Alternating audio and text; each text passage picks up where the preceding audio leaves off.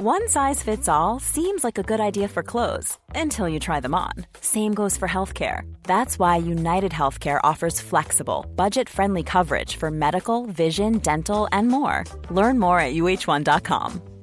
It's that time of the year. Your vacation is coming up. You can already hear the beach waves, feel the warm breeze, relax, and think about work. You really, really want it all to work out while you're away. Monday.com gives you and the team that peace of mind. When all work is on one platform and everyone's in sync, things just flow. Wherever you are, tap the banner to go to Monday.com.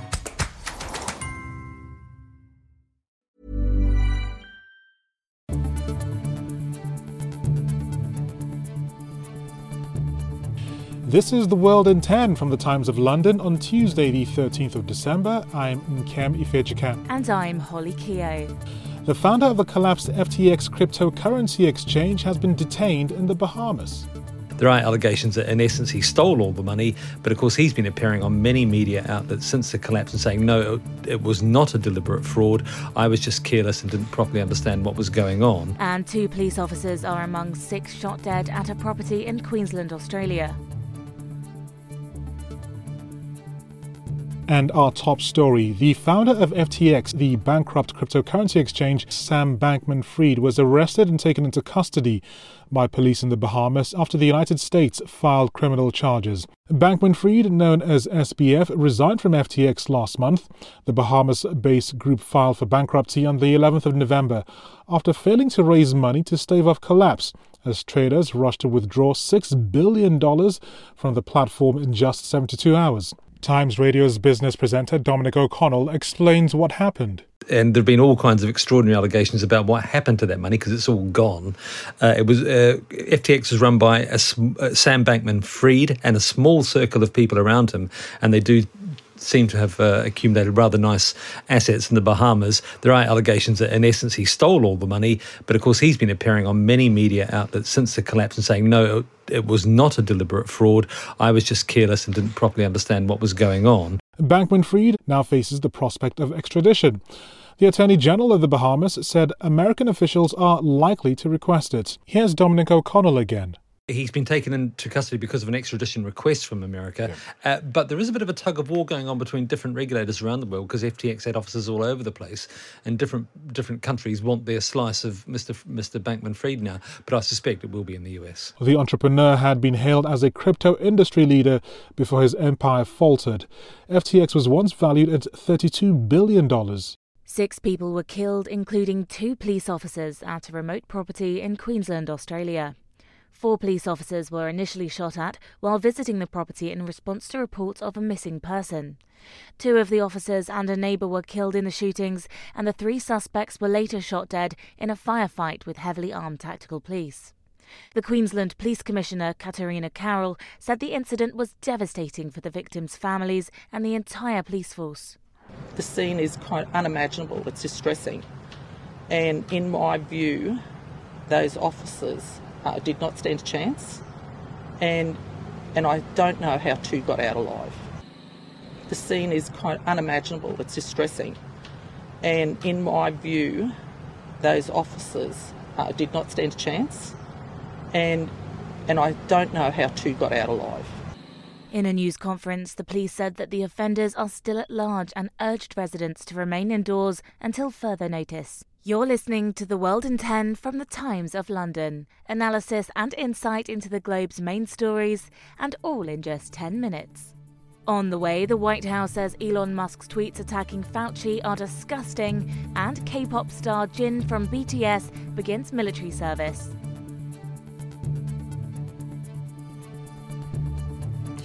Police in Belgium have arrested a vice president of the European Union Parliament and seized more than €1 million as part of an inquiry into alleged corruption in the EU.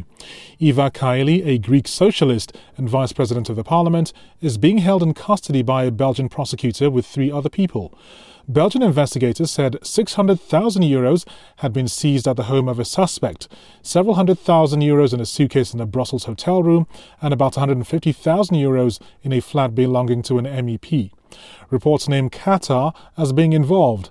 They allege that a former Italian MEP, Antonio Panzeri, instructed aides of European Parliament what to say and how to vote at the request of Qatar. Qatar said it had nothing to do with the allegations. The scandal, described as one of the biggest corruption investigations in the history of the European Parliament, raises questions over its probity. Hannah Neumann is a German MEP and sits with the Greens European Free Alliance. But in hindsight, some of these involvements of specific people, especially Eva Kaili, well, they have a different connotation because maybe allegedly they are linked to bribes. So I really think we need some kind of committee in the European Parliament that looks back at the decisions that have been made that are linked to this alleged corruption scandal, re-evaluate who took what positions, why, who accepted these files, and yes, maybe we have to reconsider some of the decisions that have been made. Prosecutors and police carried out a search at the European Parliament and computers in 10 offices were frozen to prevent the disappearance of data necessary for the investigation. Eva Kaili's home party in Greece, PASOK, has expelled her. The party spokesman, Dimitris Mantsos, said her values didn't align with PASOK's, referring to a statement Ms. Kaili made in the EU Parliament in November, where she said Qatar was a front-runner in labour rights. The extent and depth of the case and its legal status was an unpleasant surprise for us. No one could have imagined that behind Ms. Kaili's statements, in particular on November the 22nd at the European Parliament, there were alleged acts of corruption. So yes, it was an unpleasant and painful development for the entire Greek political scene and must be investigated in depth. The President of the European Commission, Ursula von der Leyen, said the allegations were of the utmost concern, while the EU's Foreign Affairs Chief, Josep Borrell, described the developments as very worrisome. The White House press secretary called Elon Musk's tweets attacking the director of the National Institute of Allergy and Infectious Diseases disgusting and extremely dangerous, after Musk tweeted that Dr. Anthony Fauci should be prosecuted. He tweeted, "My pronouns are prosecute Fauci," a statement likely playing on the practice of clarifying pronouns in the LGBT community. In another tweet later on, Musk, without evidence, claimed that Fauci lied to Congress and the health expert funded pathogenic research that killed millions of people. The statements from Musk, the CEO of Twitter, appeared to mirror similar right-wing attacks against Fauci, mainly from Republican leaders. White House Press Secretary Karine Jean-Pierre responded to the comments on Monday. These attacks, these personal attacks that we have been seeing are dangerous on Dr. Fauci and other public health professionals as well. They are disgusting and they are divorced from reality. And we will continue to call that out and be very clear about that. Again, these are incredibly dangerous, these personal attacks that we are seeing. Fauci has worked for over 50 years in the government and through 7 US presidential administrations. But during the global health crisis, he became a villain among conservatives who objected to vaccination, social distancing and masking that he'd suggested in order to limit deaths from coronavirus. Elon Musk has strong views against coronavirus lockdowns. He had lashed out against them in the past on Twitter, and he even called lockdown measures fascist during an earnings call in 2020. Now let's take a look at the latest sports news. A double Olympic champion has survived a plane crash in Kenya thanks to the quick thinking of the pilot. I'm Ben Fletcher. A pilot is being praised after two-time Olympic 800-metre champion David Rudisha escaped unhurt from a plane crash.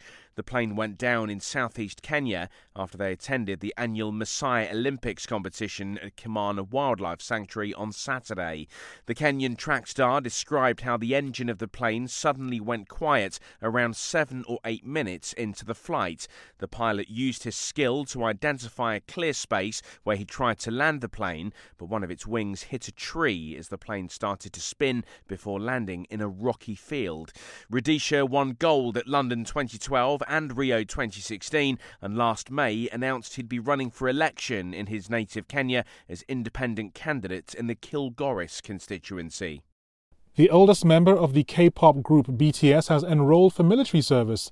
The 30-year-old Jin posted a selfie with a military-style buzz cut before reporting for duty, saying, "It looks cuter than I expected." All able-bodied Korean men are required to join the army for a time, as the country is still technically at war with the North. There used to be a system where celebrities could enlist but still carry on working. However, this was scrapped after an outcry due to some abusing it. The deadline for enlisting is age 30, which is why Jin, as the oldest of BTS, has reported for duty. The European Union has given smartphone makers a deadline of December the 28th, 2024 to adopt a common charging cable. Companies like Apple, whose iPhones use an Apple-made charger, will not be able to sell new devices in the EU after this date unless they use a universal cable. Apple is the biggest manufacturer to use a customized charging port, which is exclusive to some of its products. The new rule will cover a range of phones, tablets, headphones, and handheld games consoles, so there'll be no more scrambling around for the right charger for your device. And that's your World in 10 from the Times of London on Tuesday, the 13th of December.